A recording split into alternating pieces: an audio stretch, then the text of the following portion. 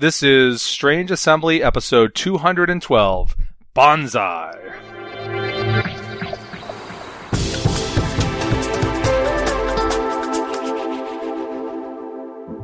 I'm Chris Stevenson, and this is Strange Assembly, your Legend of the Five Rings and tabletop gaming podcast. You can find us on the web at www.strangeassembly.com. You can download the podcast there or on iTunes or in the Google Play Music Store. We are here today to talk about the most recent Fantasy Flight article about the Legend of the Five Rings LCG. This article is an example of a conflict.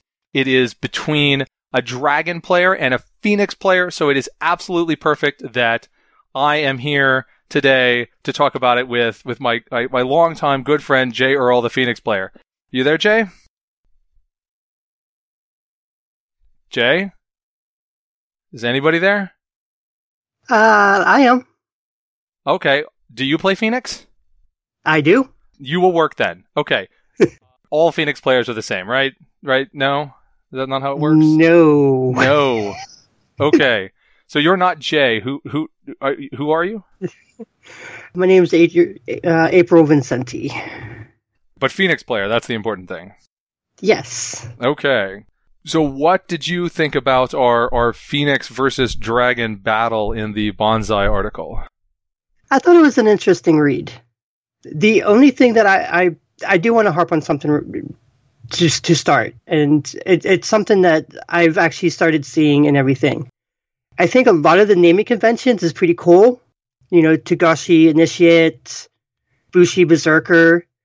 But when you get into stuff like Seeker of Enlightenment, that to me seems like a title instead of a naming convention. Just a little nitpick from me, but yeah, I don't know if they just thought like, well, there's only so many Agasha this or Shiba that's we can do, so if we can do more generic things. I hadn't given a lot of concern to that. I just noticed that while I was away today, one of my children took a Sharpie to my desk.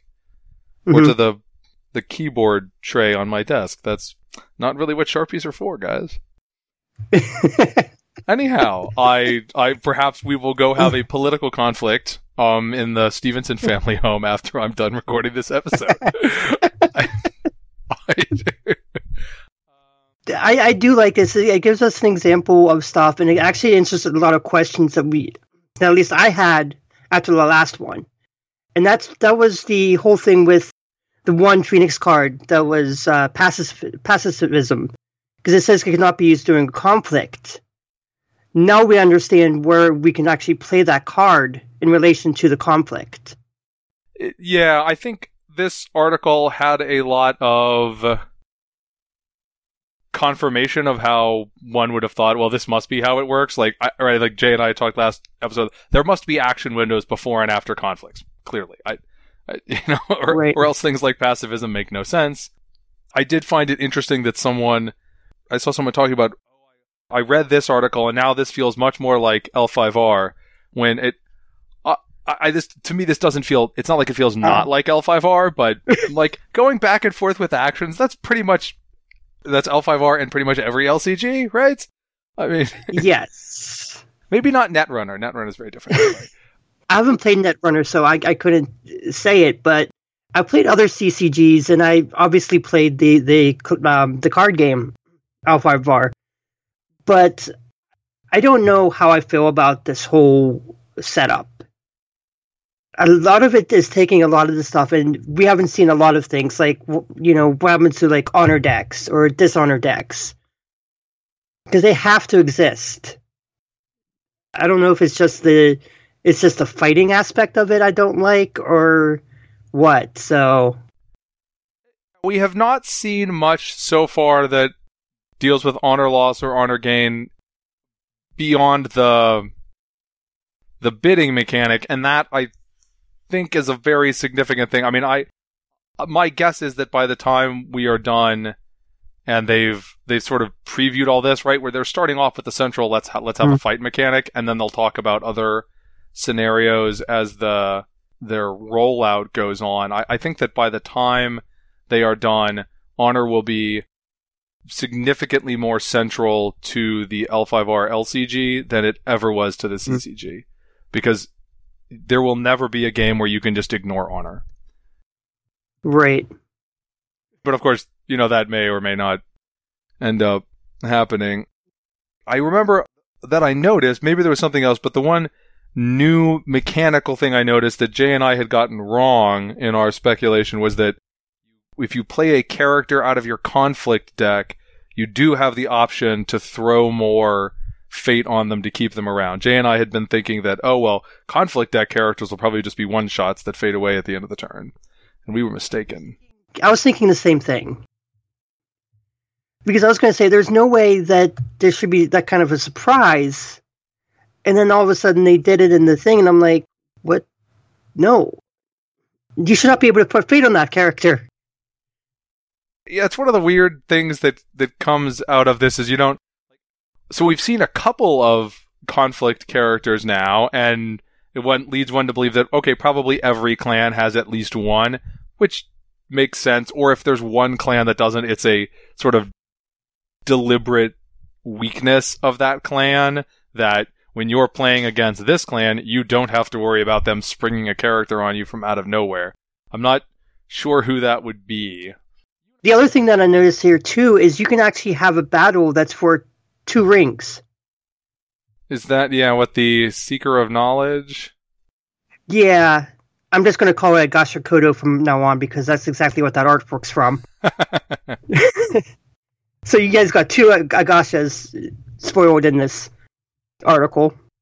Yeah, her flavor text, or not her flavor text, but her game text says things, I don't know how significant they are in the long run, but the way that it's phrased says something about how the mechanics work, because she doesn't make it a second separate ring, but you take the existing ring that you have and you give it the air element, and then you get to choose which of its ring effects to resolve, which means that mechanically, anytime you throw the air trait on a ring, it automatically gains that text without, presumably, my guess is that so they don't have to repeat that, or try to worry about swapping rings around, but yeah, you could potentially be in a battle that it's the Ring of Earth, but, your Phoenix deck has made it also a fire and air and water battle.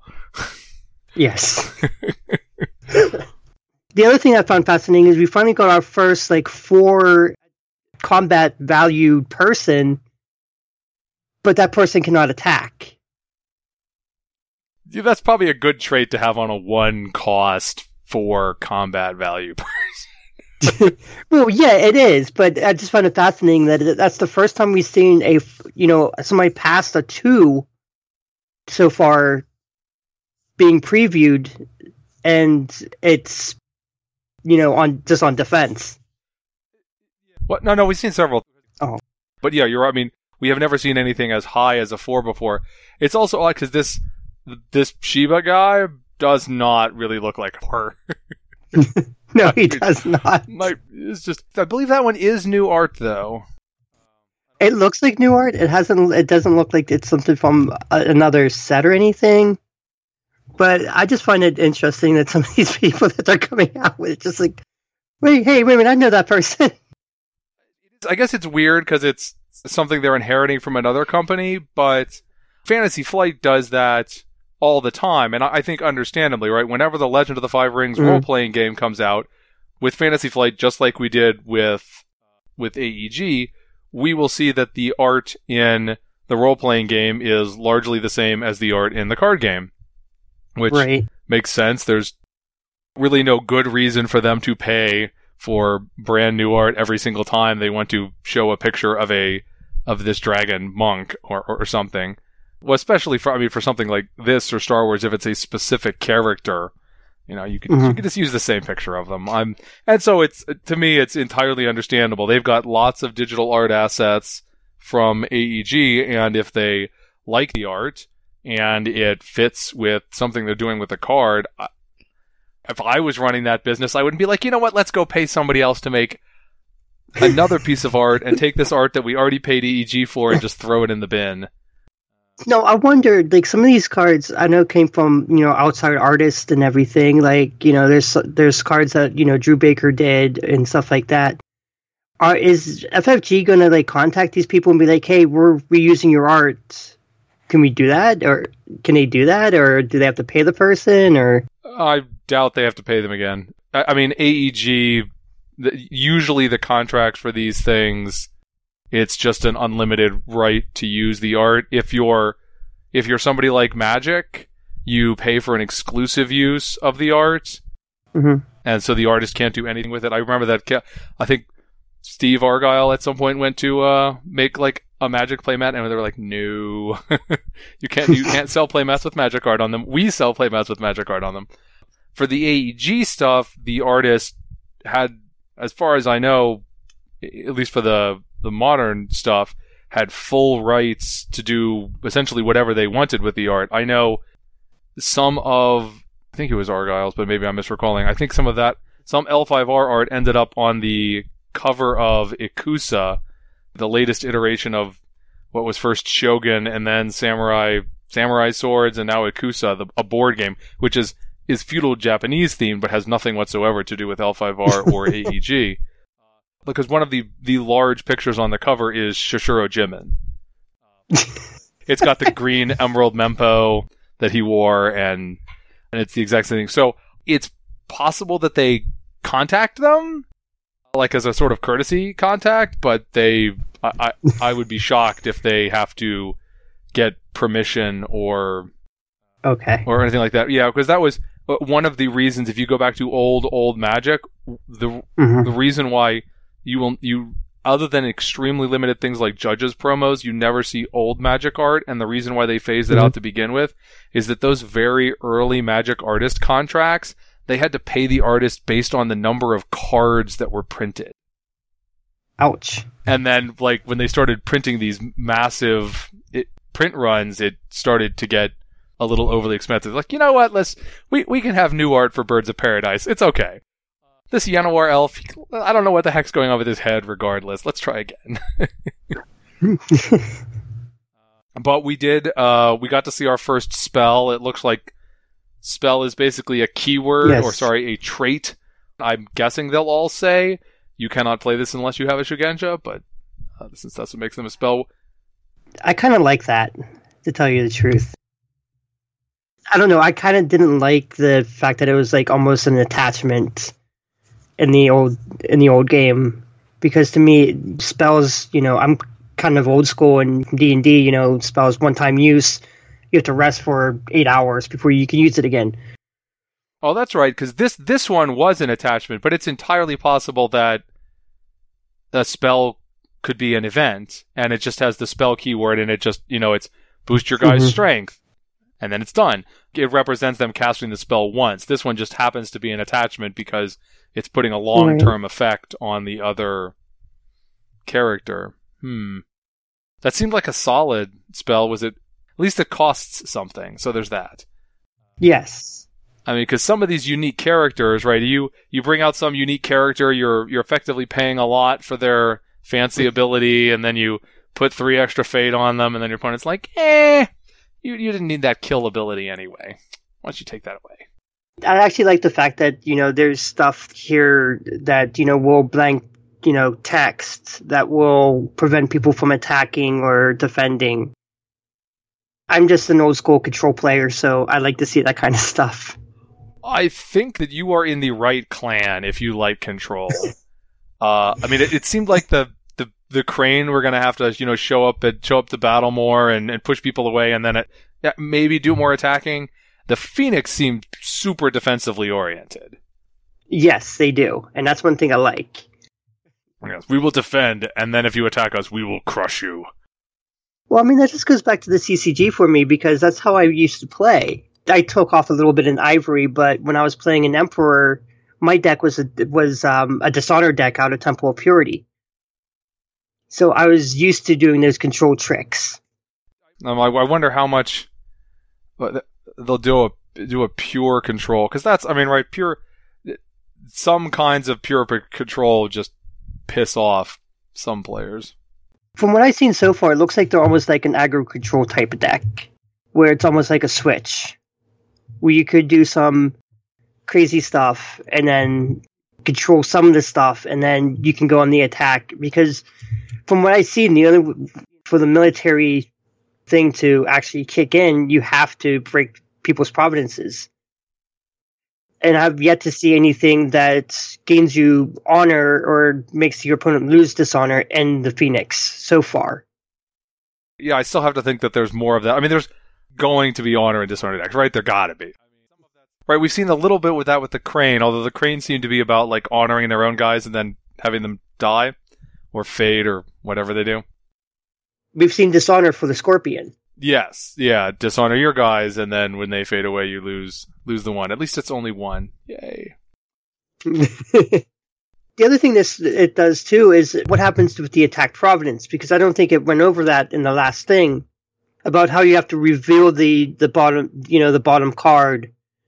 Yeah, they did mention that you had the option of right when you broke the province, you had the option of discarding the card out of it. Yes.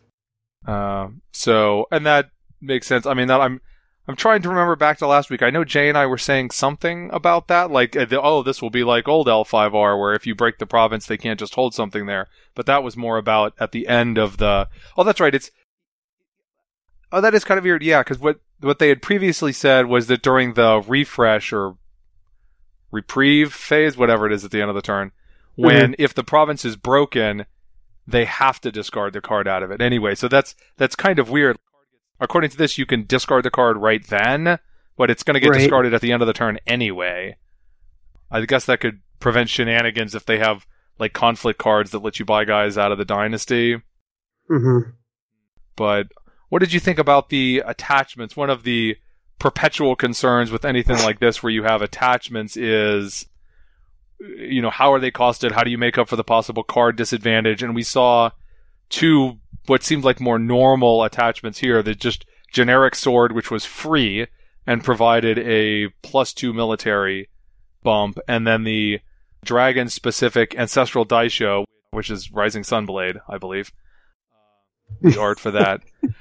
But that is also +2 force. It costs 1 fate, but it comes back to your hand every time it gets popped.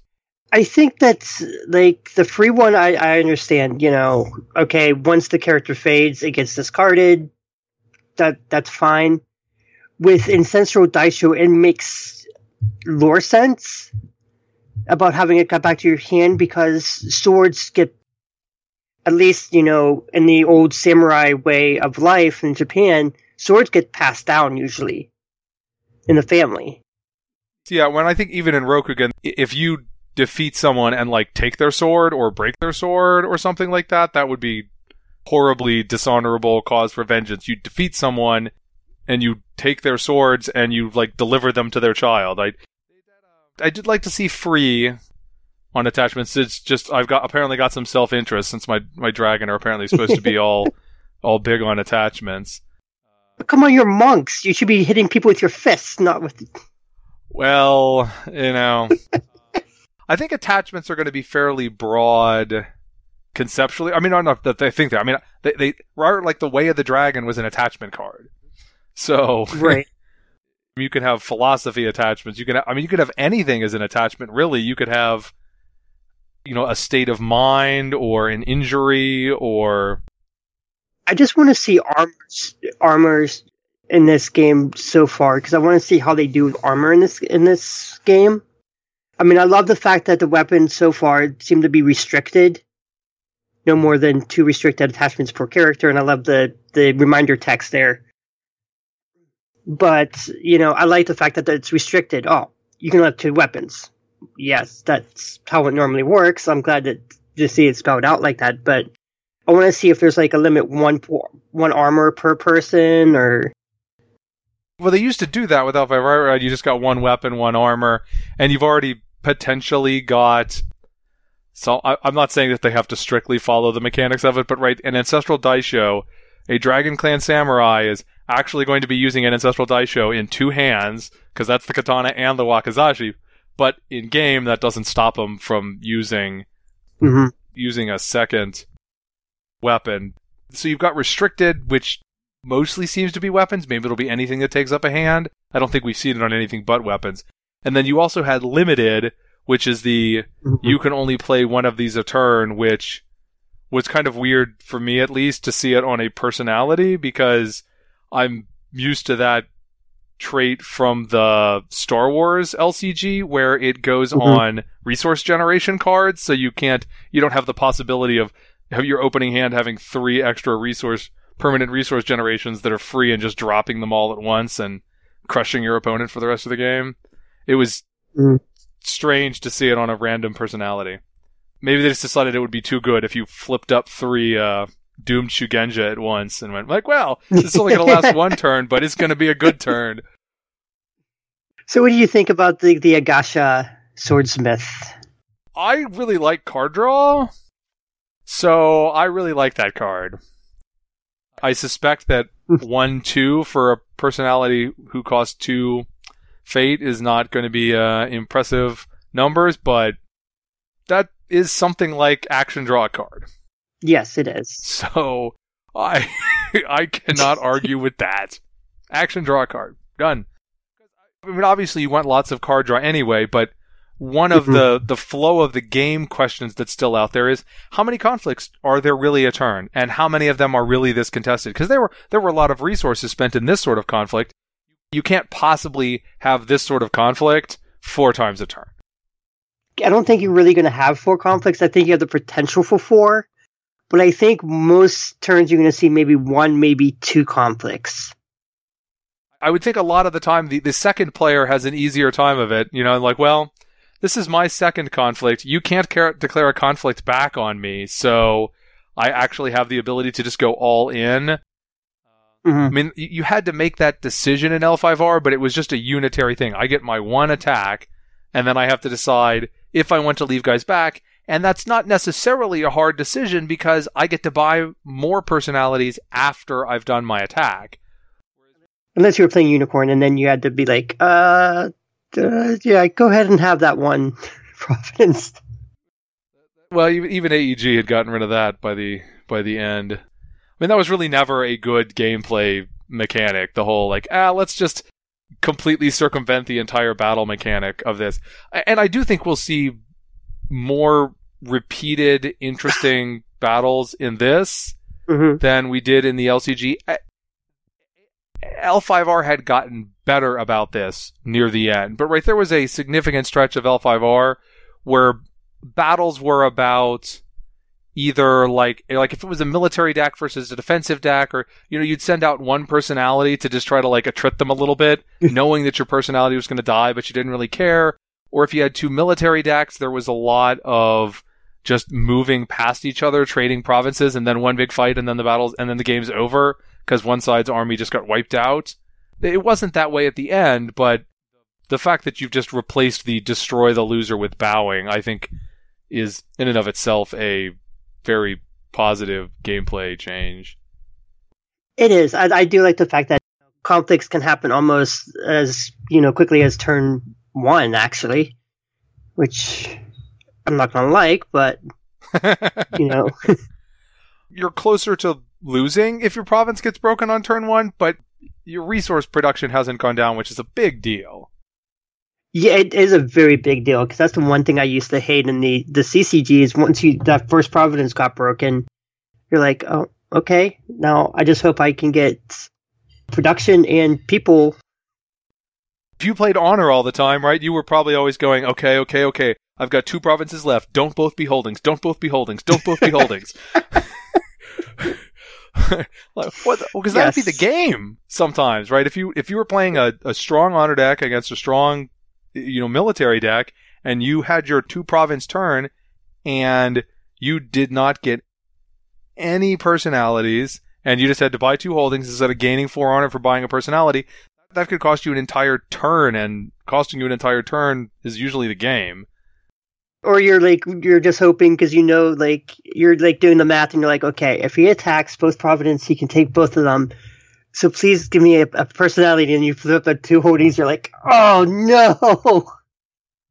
No defense. No defense. Uh, and I like the fact that we actually got to see one of the Providence cards in Elemental Fury. Yes, and we got a precise statement about, I guess, their timing, like that usually they're actions, and then you just take them as actions during the conflict, but that some of them are reactions, and I guess we know precisely that they flip up before any, like that's the first thing you attack, and then you flip it up. Poof. Yes. Which, I mean, makes sense. I don't know when else it would happen, but so all I can hope is that this conflict is emblematic of many conflicts to come with the victorious dragon player. Wait, they were victorious? I didn't think they were victorious. Yeah, because a Bonsai plate on the Agasha Swordsmith gives Jenny the edge with enough total military skill to break Elemental Fury. So, yeah, they Elemental Fury had a 4. Jenny and Alex are playing. Alex is the Phoenix player. Jenny wins by 4, and that's enough to break the province, and Alex would just have to swear vengeance.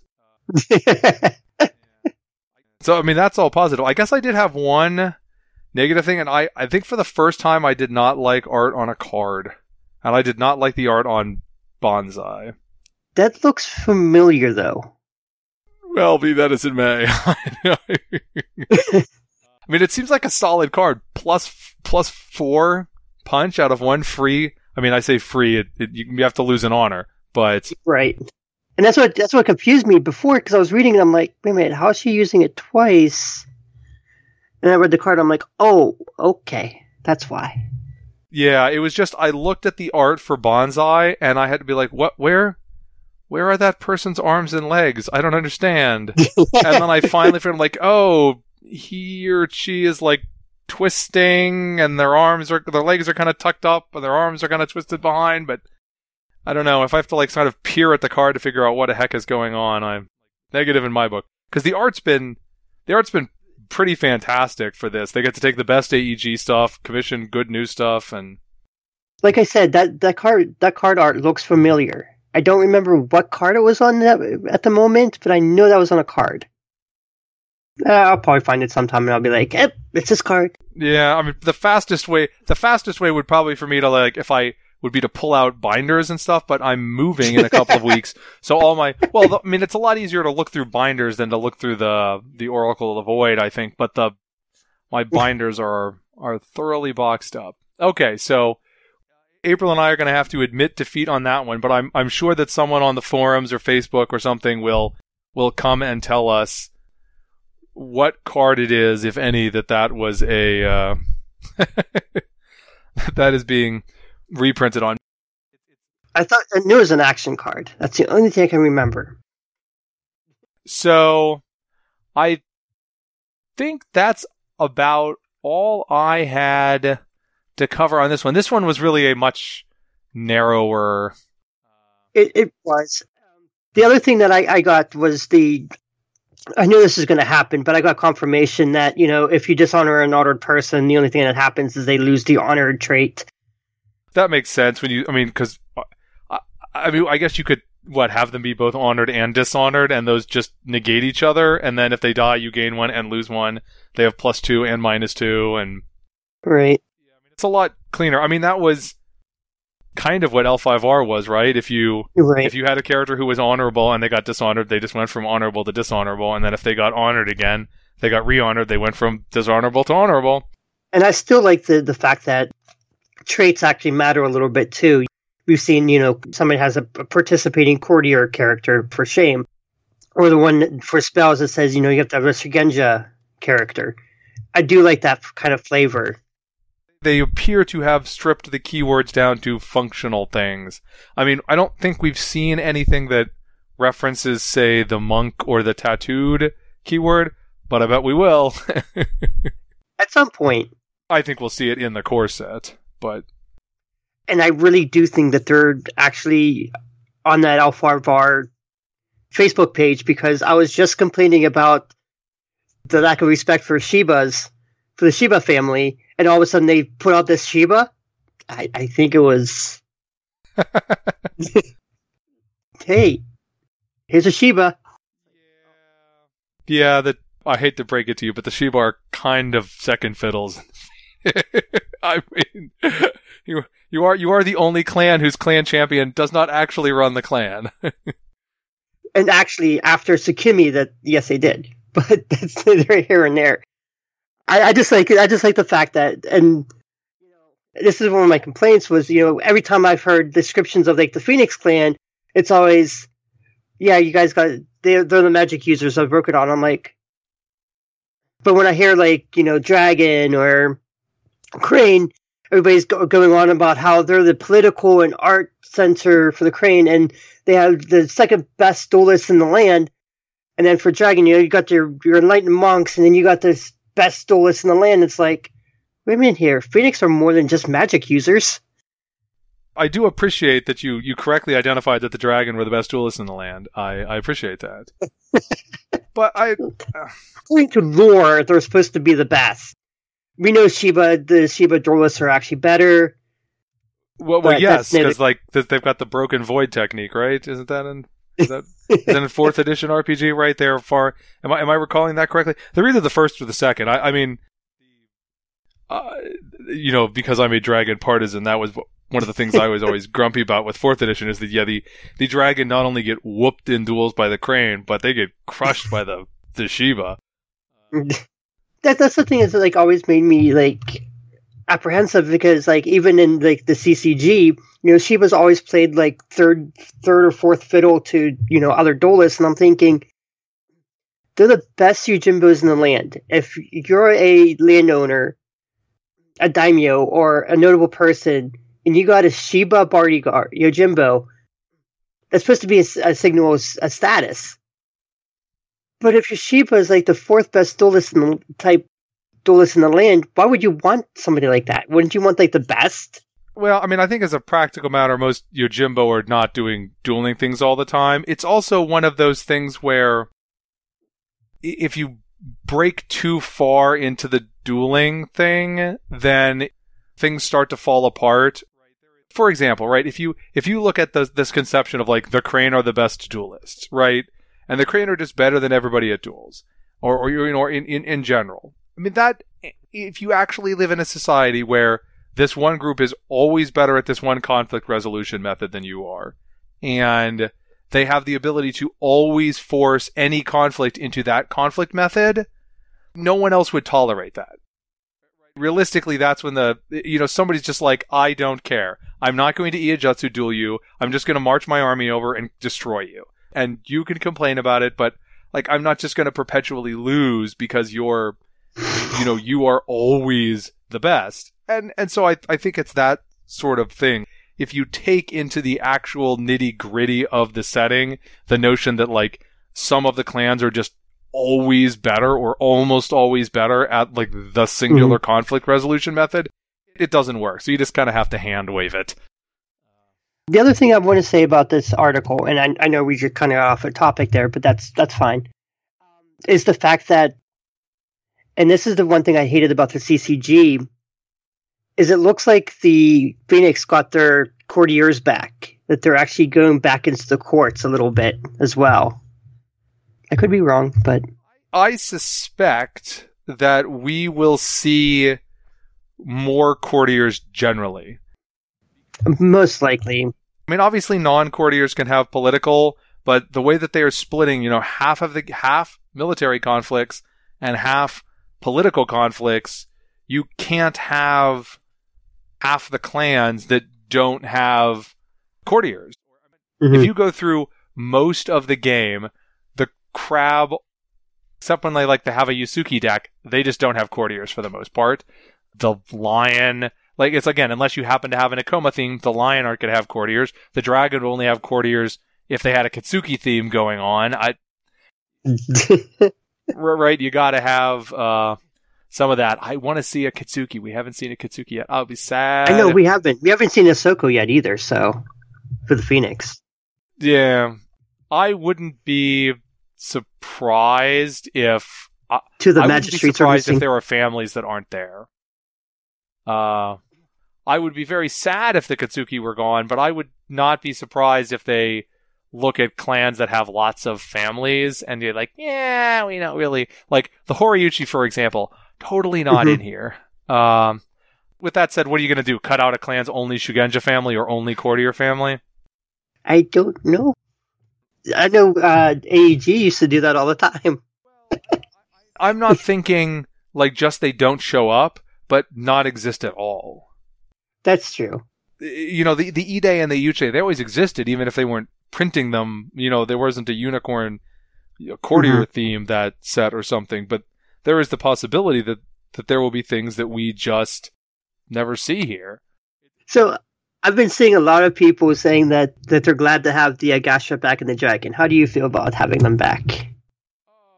I'm fine. I was never one who really had I never really had a lot of heartburn about it. It made sense that there were consequences in the story for Hitomi kind of being a Looney Tunes for a bit there. In the long run, I think it made for bad story because you took a Shugenja family and you moved them to a clan that already had more Shugenja than it knew what to do with. Yes. Right? I mean, like, okay. Now we've got them in the Phoenix. What do we do with them? We don't really know. This plan was not well thought out. As a Phoenix person, I'm glad to see they're back with the Dragon, especially after what AEG did with the Akasha, which was absolutely nothing. Yeah, like at some point they decided, the Agasha invented multi-element spells, and then gave it to the Phoenix. And then they just died out in the CCG because I don't think there was I think it was maybe one, maybe two a set at some out of a point. It's just like, There's just too much going on, and especially because the Asawa are already established as having mastery of all of the elements, so it's not like they can be like, oh well, these are the when a fire Shugenja shows up, it's an Agasha. I am glad that they're just called Agasha Swordsmith now. I think that will help. I think that the generic names, going back to what what you raised at the beginning, I think the generic names will help focus the story on a smaller number of characters that actually matter, especially since it'd be nice, but I doubt we're going to get something like weekly fiction for this. Right. I mean, I think we'll get like story supplements in Dynasty packs, and I desperately hope that we get some big, gorgeous Investigators of Arkham horror style thing for L5R. The only thing I'm sad about is that a lot of the big names that were out from this era, it has not been shown yet. Like none of these people I know from stories. Isara, Masahiro is somebody new. It's couldn't you use an established character and put them in that role? We've only seen 2 unique cards so far. Masahiro and there was a Scorpion one, a Yogo, I believe. Mm-hmm. They're definitely holding off on those, and I think there are going to be some big reveals. Some of these big names are going to get cards. I wonder if that's the personality cards that was leaked. Well, I mean, to clarify, because leak has kind of a word, right? These were, a distributor posted some information that's legit. That's true. Well, there were only 5 of them, so I don't think that those will be any kind of character cards. I know, Jay said that there was speculation that they would be something for multiplayer, like they have in a Game of Thrones 2nd edition.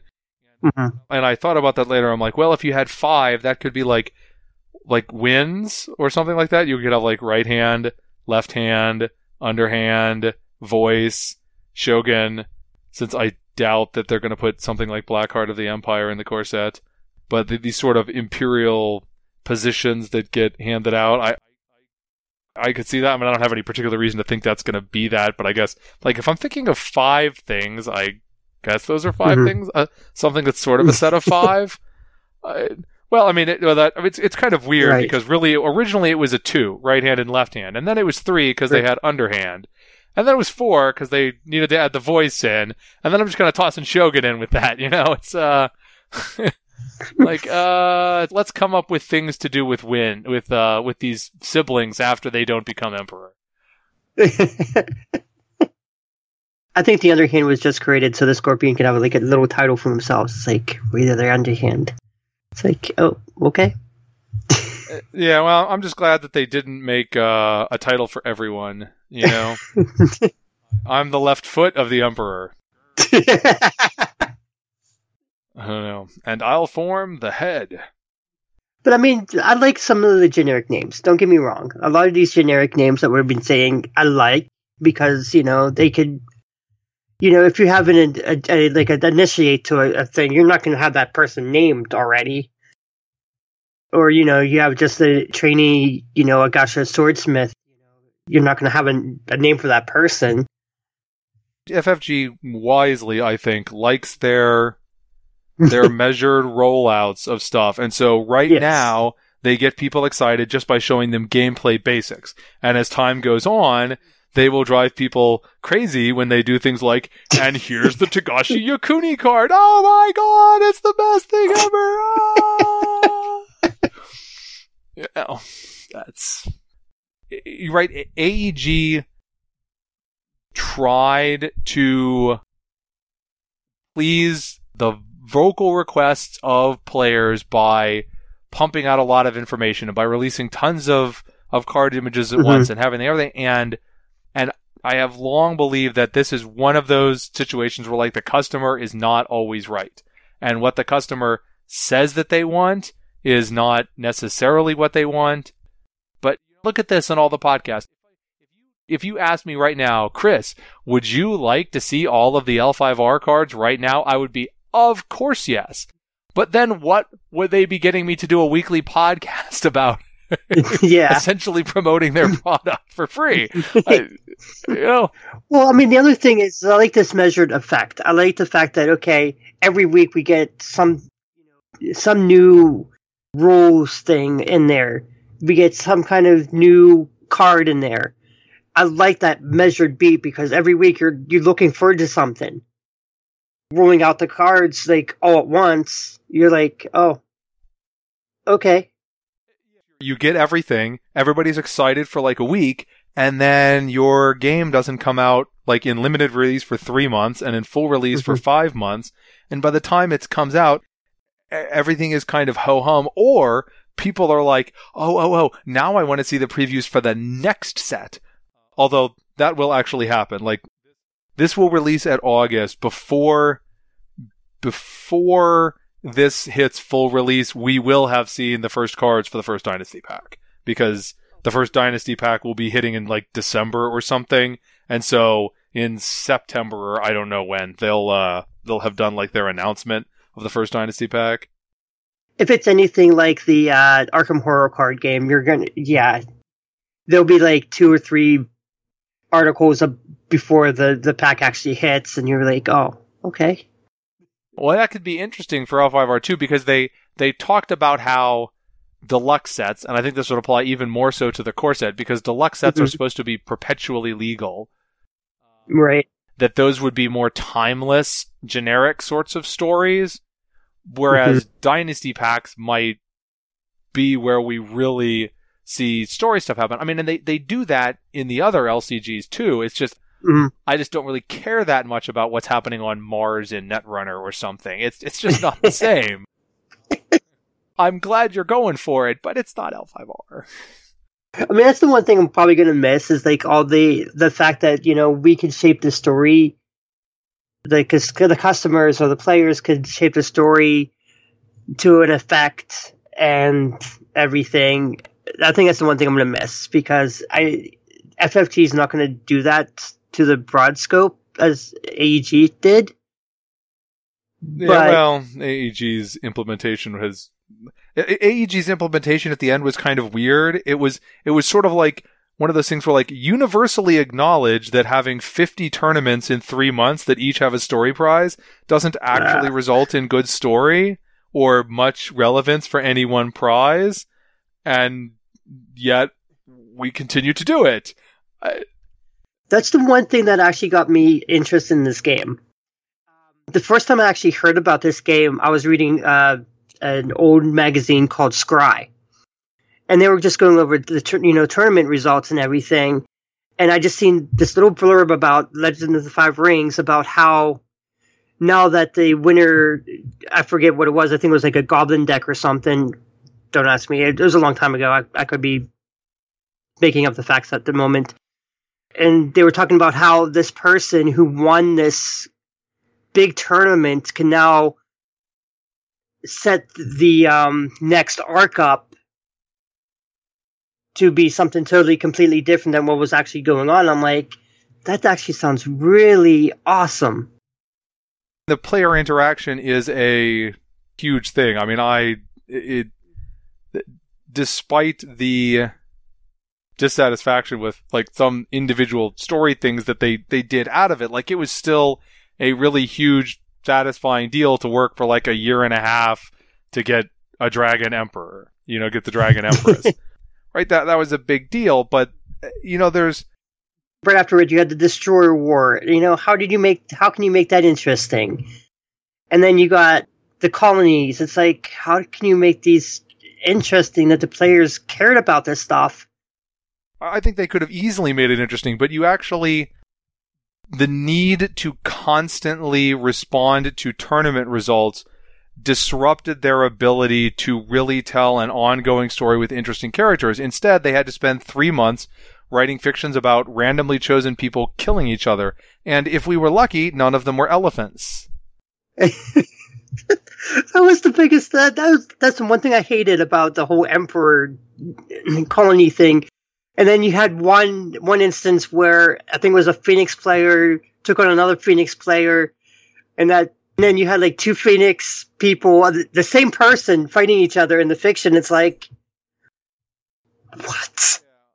The whole structure of that particular Kote season was a problem because Phoenix and Mantis were like way too good, and the way that played out because of how they did the math was that lots of Phoenix and Mantis characters died or supposedly died or whatever. Because like if you couldn't make the finals, you couldn't get killed.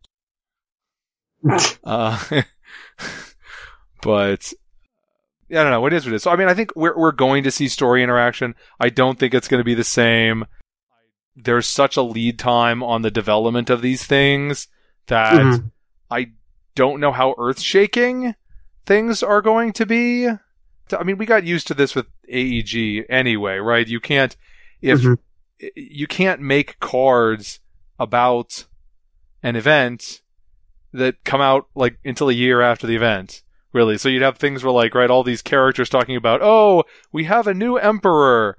We can't say anything about who the emperor is because these cards were locked in 9 months before we knew who that was.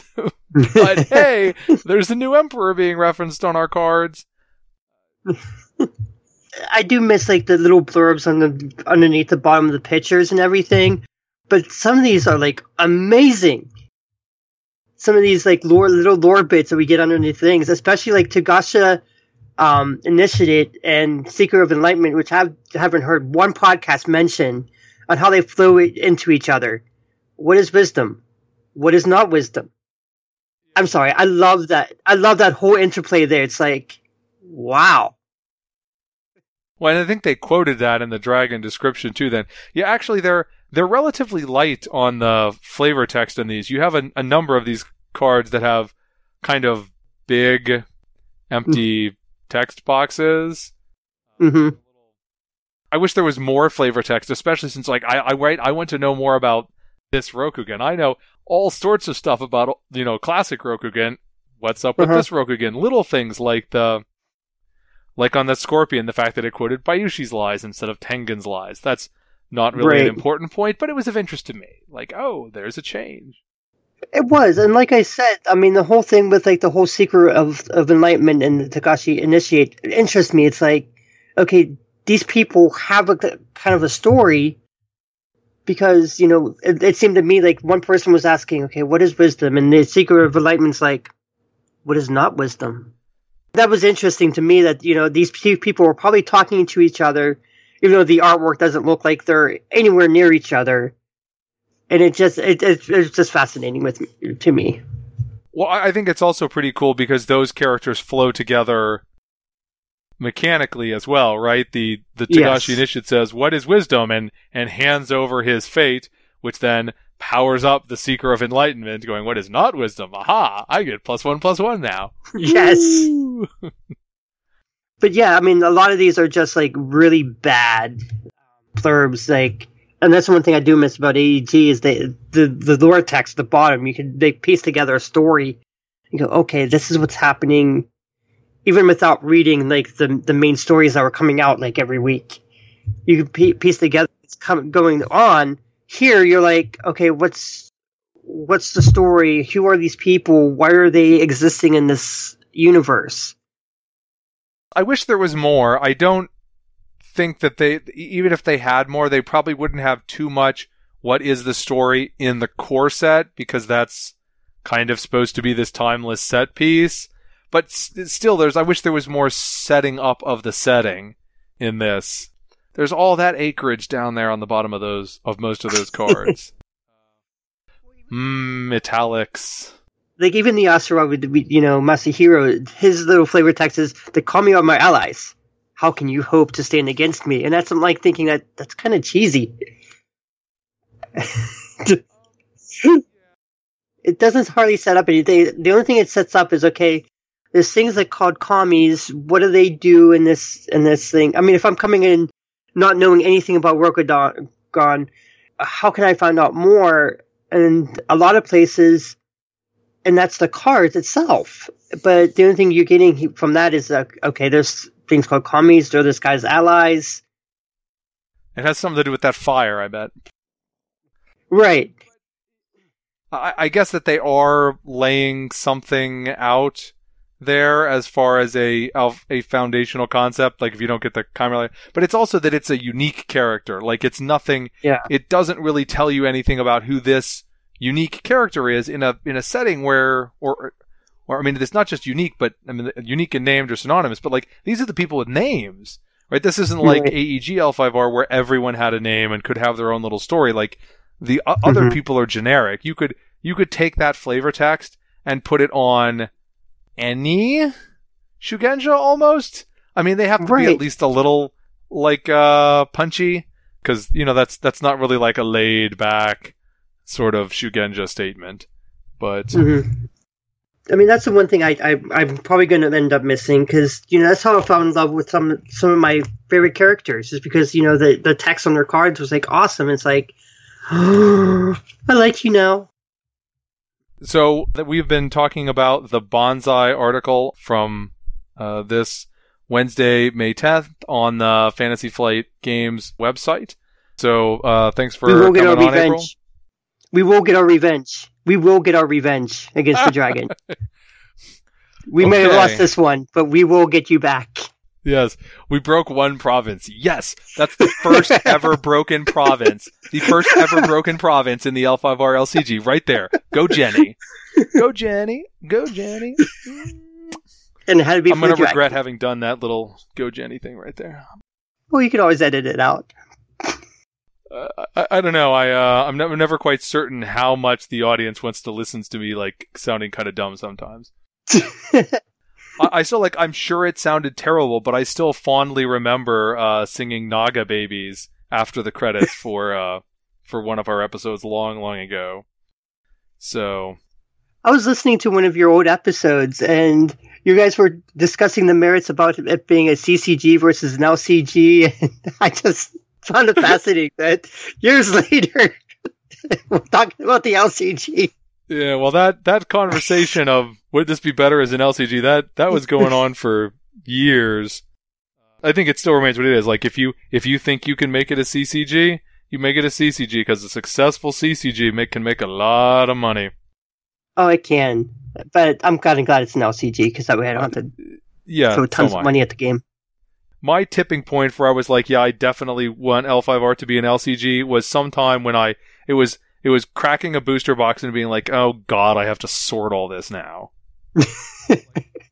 Never mind the cost of everything. It's just the fact that I have to sort through like 25 copies of these commons to get to... No, I do not need that No. Well, it's especially bad when you play like basically one faction and you're opening up pack after pack and you don't see anything from your faction. You're like, oh, another crane, another scorpion, another unicorn. Oh, no phoenix. No phoenix. Well, no phoenix. I mean, I collected, I bindered, I collected sets of everything like a Doomkopf regardless. So, well, I'm still trying to get my collection of Phoenix personalities complete, so at some point after I move, I'll break out the things again and go back to getting maybe trying to get my complete set, but we'll see. There's been a lot of life going on since I started that quest. So, thanks for joining us, April. Oh, you're welcome. Okay. You've been listening to Strange Assembly, your tabletop gaming podcast. You can find us on the web at www.strangeassembly.com. You can subscribe to the podcast there, either the full feed with all the episodes or just the L5R specific stuff or just the not L5R specific stuff. You can also subscribe to us on iTunes or at the Google Play Music Store. You can check us out at your usual social media websites, so feel free to follow us. We're at Strange Assembly on Twitter or facebook.com/strangeassembly. I always like to hear your feedback, so you can email me. I'm chris@strangeassembly.com. But until then, for April Vincenti, I'm Chris Stevenson, and this is Strange Assembly. Never stop gaming.